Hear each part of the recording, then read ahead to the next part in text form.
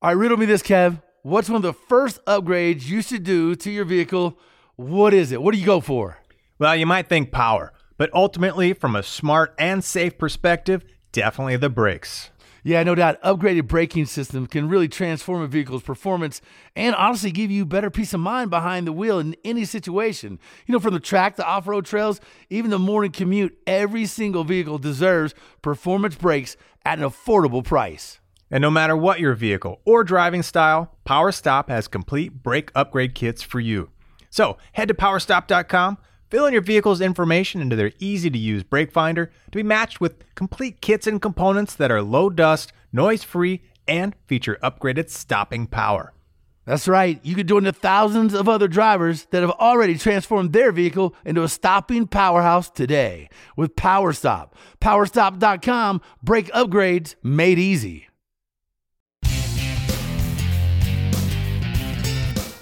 It is the Two Guys Garage Podcast. He is Kevin Bird. I am Willie B. It's presented by CarParts.com. We thank him for it. That is the easiest way to get parts dropped to your front door, back door, shop door. Easy to get online. The mobile experience waiting on you right now at CarParts.com. Kevin, I'm fired up for today. I'm a little fired up, and I'm a little, you know how you always had that one kid in your subdivision or your school that was like the guy to be friends with because he always had the coolest toys, coolest stuff. Like, man, let's go over to Terry's house.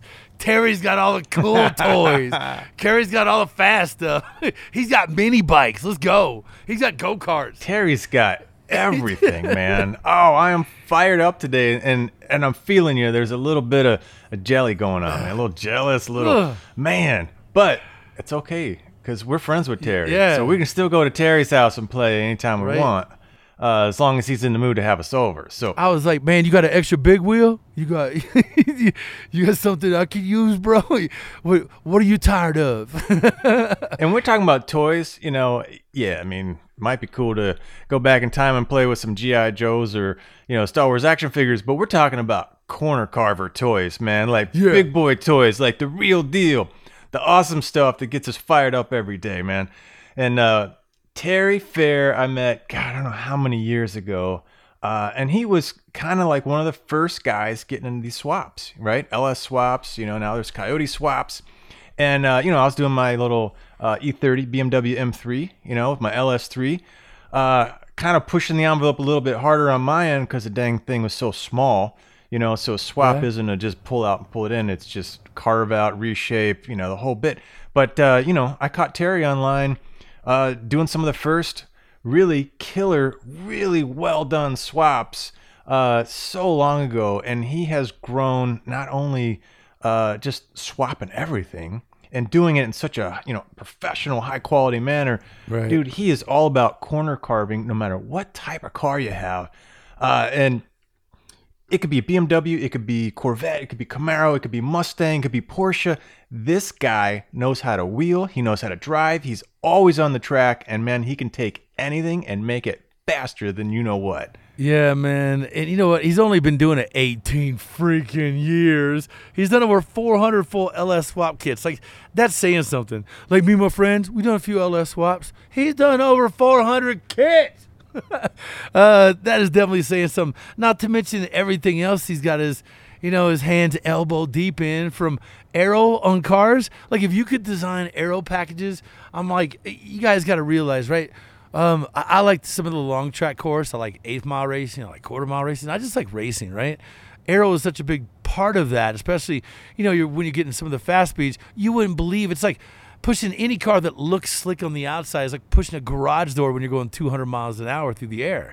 And man, what he's doing just on aero packages, on LS kits, on anything fast, on, transmissions that we're just being able to order up in our cars, he was banging gears on a while back, man. So it really is going to be cool to pick his brain and get just learn some knowledge, get some facts. Well, yeah, I mean, between what he's doing racing and all kinds of different series to his customers and what they're doing, I mean, this guy knows pretty much every race series out there, from hardcore racing to the, like Optimus style, where you're taking a street car and kind of doing that in-between street car and race car deal. So this guy knows the ins and outs of every type of go-fast car. So, man, I am fired up. This is going to be a riot. Hey, I tell you what, here's what we're going to take a break. All right, and then we come back. We're gonna have Terry on with us, but you guys know this, man. You don't know the person next to you on the on-ramp or at the red light really truly wants to race you, but it's better to be safe than a loser. All right, we'll see you in just a minute on the Two Guys Garage podcast with Kevin Bird and Willie B back in just a minute.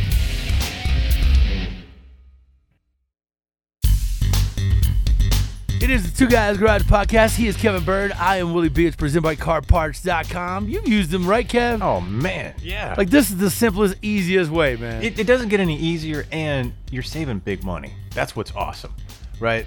You can be anywhere at any time and go, oh, I got to go order a couple parts. Bing, click, easy interface online. Your parts are on their way. Front door, back door, anywhere you need them dropped off, and you just saved a ton of time and a ton of money, man. Can't beat CarParts.com that way. Hey, you know, right now the car industry is, well, I bet Terry could tell. Terry, you answer this question. Do you guys find it tough getting parts for anything right now with everything that's happened? Like, car parts is tough, man, especially getting them to arrive at your door. It's like, where they at? Where they at? It's materials, it's car parts, it's everything, for sure. Wow, man. All right, well, tell us a little bit about your background. Tell us what Terry Fair is. Just the owner. We asked him a second ago, like, what would you like to be referred to in your official title? He's like, just the owner and CEO. I told you, man. Terry's got all the toys, man. Borschlag Motorsports. You guys got to go look them up and all the righteous stuff that they're doing. So, Terry, how did you get started? And you got to tell these people, how'd you come up with the name? So I got started really in high school. I started, I ended up in an autocross on accident and just got hooked. And I was a drag racer all through high school and still, did that for many years, and got to college and really enjoyed motorsports. And, where I went to school at Texas A&M, we had Texas World Speedway, which was like a super speedway and a road course. And I just got completely immersed in motorsports during my time in school. And I just loved it. And then I went to work, in a normal corporate job and just hated it. And after about a decade. Wait, hold on. You're skipping a very important fact here, Terry. Because if you're totally just engulfed with motorsports in college, do you have a girlfriend, bro, in college? I did. I met her at the racetrack and I married her. Okay, that's a go. That's a home run, Terry. Oh, man. Dreams can come true, y'all. That's right. Yeah. And she's a national champion autocrosser and runs time trials. That's her race car right here. That's how you do it, y'all. That's how you do it. Living the big life, man. Living the big life. Golly, checking all the boxes. Yeah, no, she's my business partner. She does all of her accounting, does a lot of stuff. No, she's awesome. She runs CNC machines. She was running them 2 nights ago. So yeah, you're killing me here, man. But I got to call you out. Yeah. You said you accidentally showed up in an autocross, and I'm thinking, yeah, it's like I accidentally tried heroin for the first time, right? So, just saying. Yeah, I'm a junior in high school, and a buddy of mine that we're drag racers, up in Dallas when we went to school, and his brother was at Texas A&M. And he said, you guys, we're coming back from spring break, Padre Island, having a ball. We're in his 72 Nova, 3-speed, rubber floor mats, white walls, just a, stripped out drag car. And we stopped through. He says, you got to come check this thing out. He's trying to describe, you drive around a parking lot and there's cones, but that just sounds silly. We get out there and I ride with 2 or 3 guys that I'm still friends with to this day, 30 years later. And it was just a life-changing experience. So you just aggressive on the brakes and turning and cornering and just laying rubber down. And at the end of the event, they said, hey, you guys want to make some fun runs? And it's raining at this point, and I'm on white walls in this old Nova. Nice. And I had the most fun of my life. And I was like, okay, I'm not even applying to school anywhere else. I'm just going here. And then I get there and immediately found Texas World Speedway. I worked out there off and on through college. Got to do some car tests and long-term driving tests out there. It was just a dream come true. And they had a big sports car club there. I ended up being the president, vice president, autocross chairman, and did just ended up being president. Ended up being president. I don't know. It's by accident. I set this new world record. I just happened to end up as president. He's all like the Forrest Gump of automotive performance. I don't know, man. I just happened to marry this girl, and she runs my CNCs and does my accounting, and she's like a badass driver. I just happened to, A lot of luck, man. A lot of luck. It was a good group of guys there, and I really had a lot of fun. And, my 4-year degree was 6.5 years because I kind of stretched it out. Yeah. Being in the sports car club kind of was a full-time job, and I had a full-time job and going to school. So it was tough, but I don't regret it. Having a lot of fun. Met some, lifelong friends that ended up in motorsports, from F1 to NASCAR to a little bit of everything, IndyCar. So I've got some really good friends, and that have helped me over the years and helped me, build this company and point it in the right direction. Hey, you know what, Terry? Look, man, I'm sure you got a lot of trophies, a lot of awards, but we're gonna pick your brain. What are the top 3 things? I love autocross stuff too. You're right. It is a blast. It's crazy. You can put us some cones in a parking lot and have that much freaking fun. If it was any more fun, we had to import it from Mexico. But tell me this, man. What are top 3 things that people can do to go faster at an autocross, in your opinion? Having so much seat time. Give us maybe some perspective on the car, maybe something that a lot of people commonly miss or don't adjust right, to something that as a driver that we do. I remember when I first started taking my hands off the wheel. I remember when I was first driving, when somebody's like, take your hands off the wheel. And I was like, what, are you crazy? But it comes back to neutral faster than, you're trying to turn it with your hand. First time somebody told me that, I thought they'd been drinking. Yeah. So what are some things that people commonly miss to make them and help them go faster during an autocross competition? Autocross is so much about the driver. I can't think of another motorsport where the driver can make a bigger difference. I mean, road course is super technical and there's a lot going on there too, but horsepower is a bigger factor. Horsepower is almost not a factor at all in autocross. It's all about being aggressive and smooth at the same time, which is kind of hard to explain until you see it. It's a weird one. Yeah. There's quite a difference between those two, really, right? And I always call it, autocrossing is like a knife fight in a phone booth. You've got a lot going on. You got a lot of corners really stacked up on top of each other. I think, being smooth and aggressive, never coasting. You're either on the gas or on the brakes at all times. One or the other, sometimes a little bit of both. Looking ahead, because it's really easy to get lost in an autocross. It's just a sea of cones until, you walk the course and memorize it. So looking ahead and just, not getting behind. Like a slalom, it's real easy to enter and you're a quarter second off, and then the rest of the slalom's just totally jacked up. So it's a lot about driver. And on the car side, tires is almost everything. The dampers and spring rates is a huge aspect. And then things like gearing and transmission type are probably the third biggest thing. Now, how would you shift that to a track day, a racetrack or whatever? Sure. Yeah. I started doing track days just a couple of years after I did my first autocross. It's still in the late 80s. And, it's just getting seat time is really crucial, and making sure that you're comfortable with, braking and accelerating and turning and all the aspects through a corner. And again, never coasting. Coasting is, slow. I say coasting is death. And then just making sure you're, aware of your surroundings. Situational awareness is huge. Somebody's catching you from behind. You need to know way before they're on you so that nothing happens. And same thing when you're catching somebody like in a time attack or time trial event. If you've got to pass somebody or be passed, both of your laps are blown. So one of you've got to back off and get out of the way so that, if somebody's on a hot lap, they can get their lap in. One of y'all at least gets a good lap. So that's situational awareness is a big thing. There's a million things going on, but I still think, and I've been instructing with NASA and SCCA for decades and instructing hundreds of new students that have never done this before. And your first event's really, it's really daunting. It's really, scary. The speeds are higher, things can happen, and you just got to trust your instructor.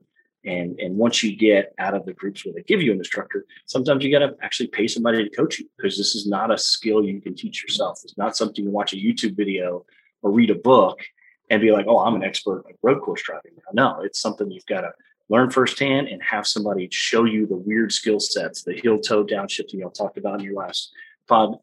That's a really tricky skill to master when you're three pedaling it out there. The DCT stuff makes it a lot easier. Automatics make it easier, but they come with their own baggage. So there's a lot of weird skills that you just got to practice. And what's helped me is I'll practice that on the street a little bit too. So I got a good one for you. So there's all kinds of different turns, elevation, decreasing radius, all that on a track. And so for somebody that's kind of getting on a track that, can handle the car pretty well, but there's a few of those scenarios that are, let's say, a little bit more scary, where you can snap over steer or whatnot. So what kind of, corner or scenario would you say are some of the most potentially dangerous for a newer, driver? And then how would you, let's say, build up that skill set to overcome that? Whether it's right along with someone else, kind of understand where their break point are, there is, or an instructor that's, kind of walking you through the procedures. I mean, are there any other ways to sneak up on some of those scary ones? And what are the ones that you would most flag for somebody to try not to get themselves caught in and end up in a tire barrier and a wall? Sure. It really kind of depends on the course. There's a lot of courses, especially on the East Coast, that have a lot of concrete barriers where there's not a lot of room for air. Road Atlanta, Watkins Glen, some of those tracks, you just can't push the car 10 tenths as you're learning. And a lot of times I'll tell people, hey, you really need to work on your car control and some, corner judgment. Let's go learn that in a parking lot in autocross and take that skill set, slow it down a little bit on the road course, smooth it out. So, the skills are hard to learn when the track itself is daunting. But, tracks here in Texas, we don't have concrete walls. We have a lot of runoff. You've seen like Circuit of the Americas, they paved acres of asphalt. So you can get away with a little bit more on different tracks. But anytime you've got a blind corner or a corner with a wall or something like that is scary. And that's when you just got to trust your instructor and just work your way up. Not, the worst thing is when I get in a car with a student and they're super aggressive right off the bat. I'm like, whoa, we've got to calm way down and let's slowly work our speeds up. Let's not try to go in at 200 miles an hour. Let's work our way up. And that's just a thing you have to have trust. Your instructor and your student has to listen. And if they don't, we're like, let's go in the pits and talk. You're scaring me. I'm putting my life on the line riding right seat with you. And a lot of people don't want to do that because it is kind of spooky. But yeah, blind corners, a decreasing radius corner is a really easy way to, you go in fast and you're slowing down through the corner. It's really easy to run out of corner and you're off track. And so there's several corner types that can be tricky. Over hills and such like that, where you can upset the car. In the wet is always scary, so we always start really slow. Now, is there any advice you could give somebody at home, like mentally?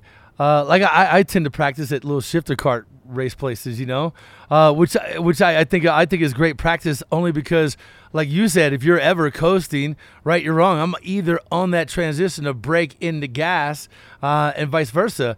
So I feel like anytime you can just practice, right? Because the theory applies across all boards. What about advice? What about advice that people may be listening and they don't have the opportunity necessarily to get to a track? Is there anything that you could tell them that they could mentally sort of get their head in the game with, or at least try to understand, so that when they get to the track, they're more knowledgeable when they strap themselves in that seat? Sure. No, Willie, you had a great point there with karting. That is a great place to practice.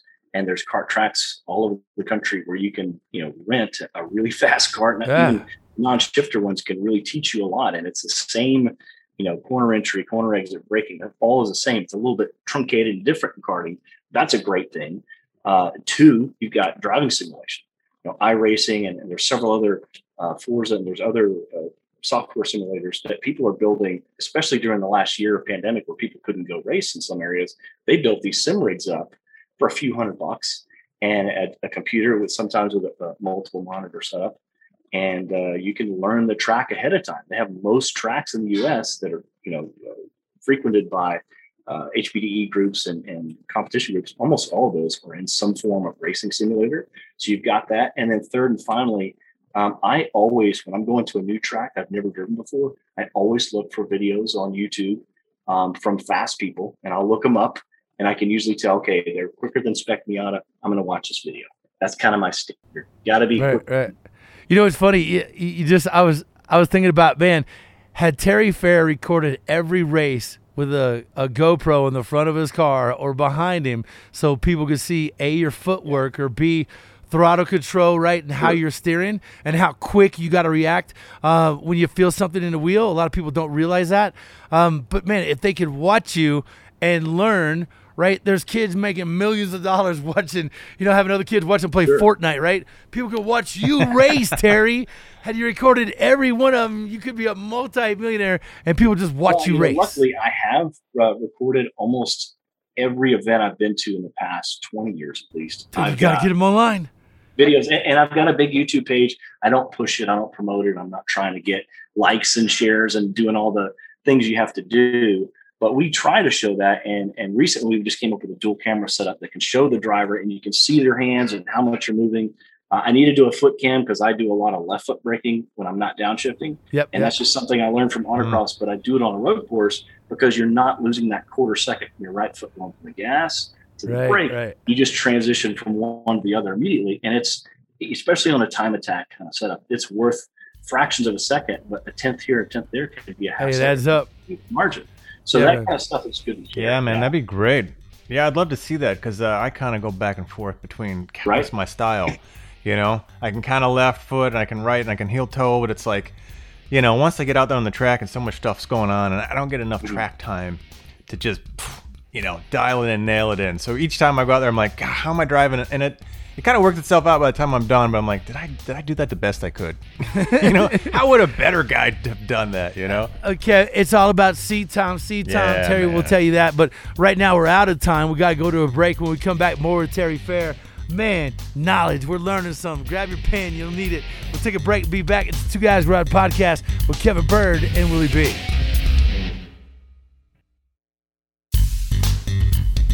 It is the Two Guys Garage Podcast. He is Kevin Bird. I am Willie B. It's presented by CarParts.com. We have Terry Fair from Vorsag Motorsports. You got to go find us online. Now, Terry, I got to ask, man, what was it that went from enthusiast guy that's passionate about track days, weekend times, and so forth, to actually sort of motivating you to start a business, become a business in this crazy automotive thing? Yeah, so, I was an avid participant in track days and autocross and time trial. And an opportunity came up where a buddy of mine had a business for sale, and he had a suspension business making these camber caster plates, which go on top of a strut suspension and help you do suspension alignment. And we bought his company, and I had done his website. I knew him. We were, friends in college and roommates after college. And we've taken that suspension business and really grown it. We brought a shop company in from Holland that had no representation in North America. We became their distributor, and that kind of grew and grew and grew. At one point, we actually split the business because I was really wanting to concentrate on our products and the LS swaps, which Kevin knew me from for 15, 16 plus years ago. That's kind of how we met. Was we were doing LS swaps and BMWs, and that whole community wanted to burn my house down because they were, that's just a travesty. But until I took a few people for rides, and then they kind of got it. This big, this little V8 that looks so small under the hood of these BMWs just could make so much power. And that kind of grew in its own thing. And we kind of did the LS thing, kind of as a lark. We didn't really think it would ever take off. And by 2007, when we had our first production kits, we've been in back order since. I mean, it's just constantly, I need more headers and more motor mounts. I just hired a second fabricator 3 days ago, or Friday last week, just to help keep up with production demand. So the suspension thing was always a big thing. That's still probably our biggest moneymaker. The LS swap kits was huge. Building race cars was just a fun thing we started doing in 2011. Customers saw our builds and like, well, why don't you work on our cars? That kind of took off when I moved to my first commercial shop, and we never stopped since then. Well, you've got LS swaps for just about every practical BMW out there. You even have them for the FRS BRZ, which is, God, that's a killer platform. Yeah, I can see it in the background. We're on video here, man. And you even have LS swaps for, oh God, S550 Mustangs. Come on, man. At least that one had a good motor to start with. So there's reasons behind all that. I don't just do it out of spite. I don't just do it to trigger people. We started with the BMW. We did an E36. I saw your E30, which was just beautiful, next level stuff. And we said, well, we could do that. And it was much harder than we thought. So we don't always end up in production with some of the ones we do one-off. But then it kind of grew, and we started doing, beyond just BMWs. I raced an S550 Mustang, a 2018 Mustang for 2 years in NASA. We did pretty well, and we just kind of hit a limit of, like 485 of the wheels is about all we could get with headers and cold air. And the class I was in, I needed to make like another 60, 70 horsepower. And that's just not possible with that boost. And that supercharger, turbocharger on a road course has got a lot of challenges. So I did the natural thing, and we've got like 8 cars in the shop with LSs. I'm like, well, let's just stick one in here. And we went and bought a salvage chassis 2015 Mustang, and it just fell into place. The T56 Magnum XL and LS looks tiny under the hood of these cars. And I can literally stand in front and on either side of the engine with the headers on. It's so small. But, guys that do these big displacement engines like 4-Star Research, they're doing 468 cubic inch LSs with stock blocks. And you can make a whole lot of power. We've got one in here now, a 468 powered LS7, and it makes 686 of the wheels on 93 octane, no crazy tricks, a plastic intake, so no high ram or anything, all fits under the hood. So that kind of power you just can't do in a Coyote or a Voodoo or any of those.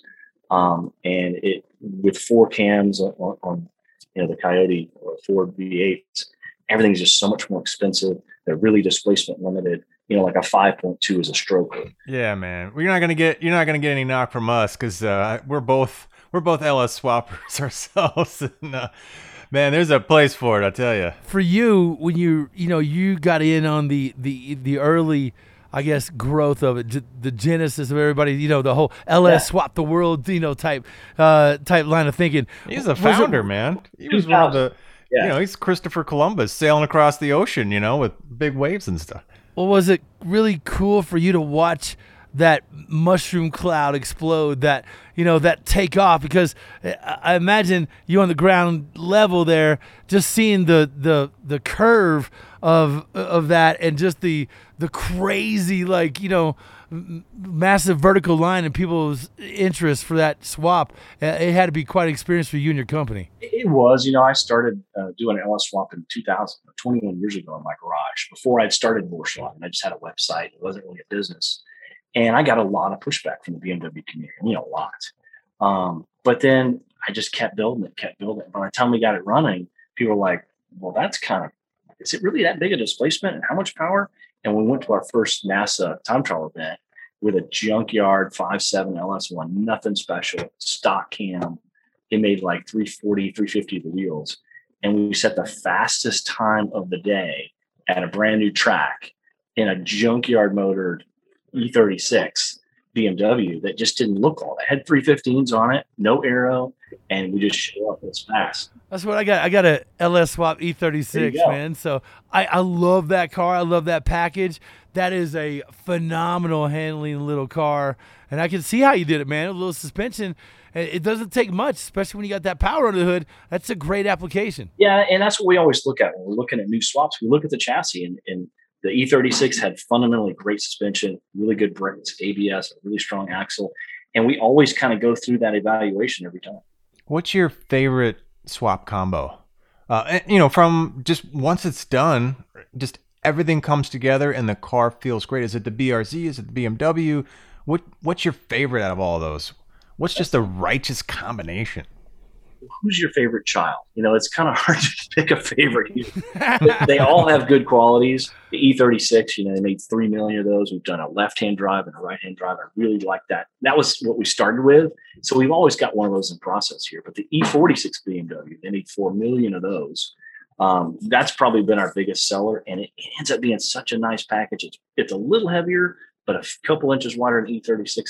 It ends up 2,600 pounds in race form. It's just hard to say no when you got a Miata weight with 500-600 horsepower on the wheels. It's just a really good package. Yeah, it's hard to go wrong. Well, kind of curious, how's that BRZ stand up, right? Because the BMW just seems like the no-brainer, like duh. Sure. But with that benchmark, where does the BRZ kind of come in? Because it's smaller. I assume it should be lighter, but at the end of the day, track width, all these things come into play, weight balance.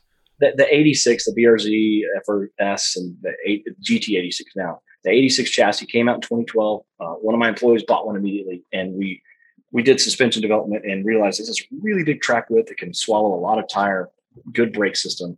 Engine's just anemic. The 2-liter Subaru non-turbo doesn't make any 100 real high compression, hard to boost. 12.5 to 1, you can't boost it or it just blows up. So the FA20 has just got some problems, and they're still there. And they never did a turbocharged version. They never will. It's kind of a parts bin car, so it's got a little bit of Subaru, a little bit of Toyota. The rear end's kind of questionable. That's one of the things we're working on my wife's car that you see behind me. We want to do a Super 8.8 out of an S550 so it can have some torque go through it. because that's a 454 stroker LS than that.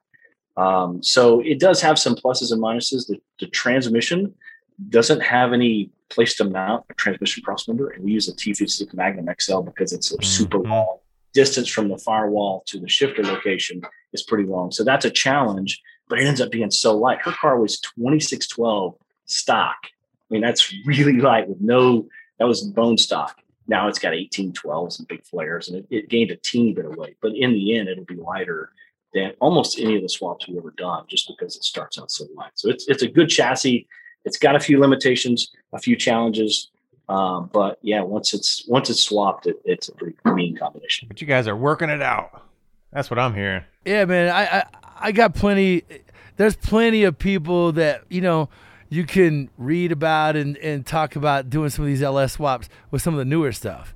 What's blown you away about something you've done in something a little bit older, or you've seen in something a little bit older, that really was, man, whether it was the fit, the suspension you could put underneath it, what's something kind of blew you away in an older platform? The first-gen Camaros and the first-gen Mustangs, there's been a lot of movement in that field. We started a first-gen Camaro tube-frame car several years ago, and that build is running and driving and done, and it's pretty amazing.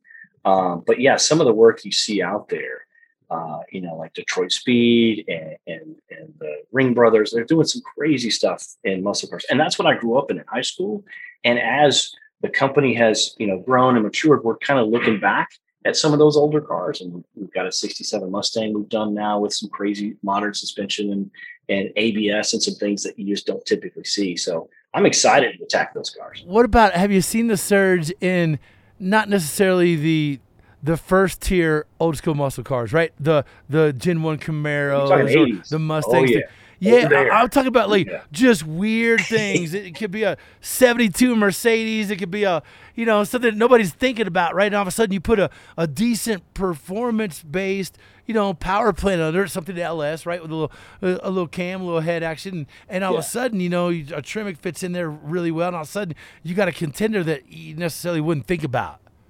Yeah, there's several cars out there that have piqued my interest, and I've seen a few builds, and I can always pick them apart. But yeah, there's some 60s cars, some early 60s cars that would even some German cars, early BMWs I want to attack, and then there's some 80s cars like the Fox Mustang. They're really just chomping at the bit to do some of that, and there's a lot of swaps out there. I think Holly does a few kits in house.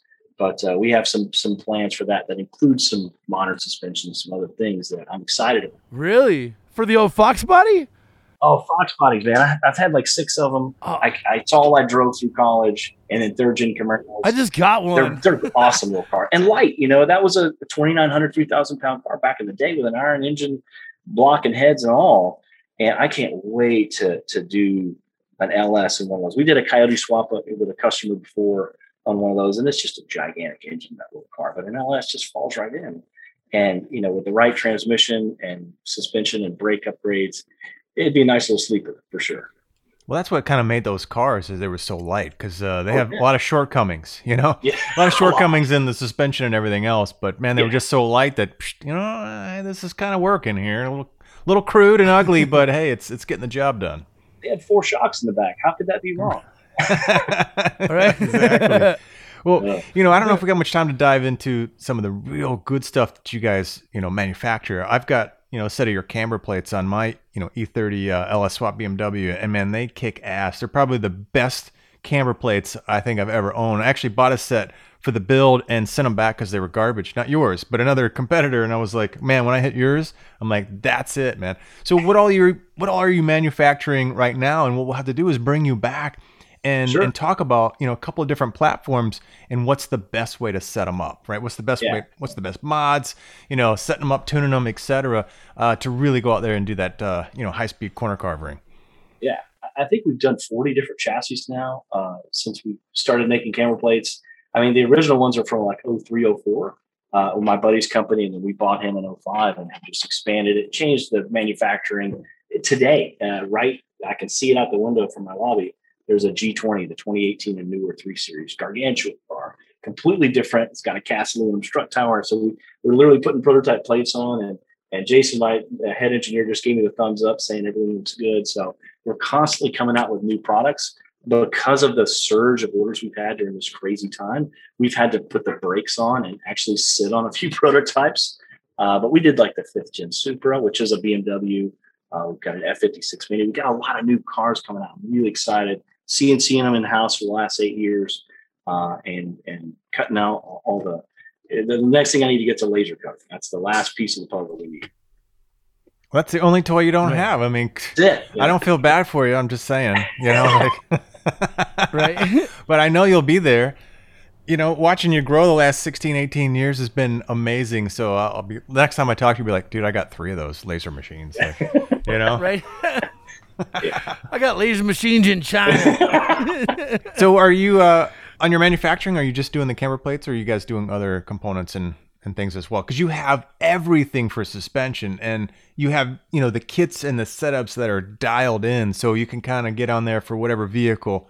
You're huge into BMWs, but again, the Mustangs and Corvettes and Camaros, like, when I look through there, I'm like, yep, you've got that, you've got that, you've got that. Like, it is the right kind of configuration. Sure. Yeah. Shocks are a big thing, and we don't make those in house. We tried that for a little while. It wasn't really our specialty, but we work with some really good shock makers in Öhlins and Motion Control and Bilstein. And we kind of make everything to make those fit the car, the ride height adjusters and the shock mounts and the strut mounts. We make all that from a Miata Corvette that doesn't have struts to all the strut cars, Subarus and BMWs and Minis, everything. So that keeps us really busy. We private label some camber plates from some big suspension companies, so I'm not allowed to name. And we're just so overwhelmed that we've had to not keep producing new products because we can't keep up with the volume. So we're expanding as quickly as we can without outgrowing this latest building that we're in. And I just keep hiring more people, and we keep trying to keep up with demand. It's crazy, man. Vorslag Motorsports or Vorslag-store.com. How do people find you online, socially, kind of keep up with what you're doing? Yeah, we're really got a big Facebook presence, on the Vorslag page, my personal page. I've got 4,000 friends that I keep informed with memes and car pictures all day. A big YouTube channel that's Vorslag. We have a blog. We have a forum. We've kind of got that. That's kind of where I started, and 20 plus years ago was really big into forums, and I'm still not letting that one go.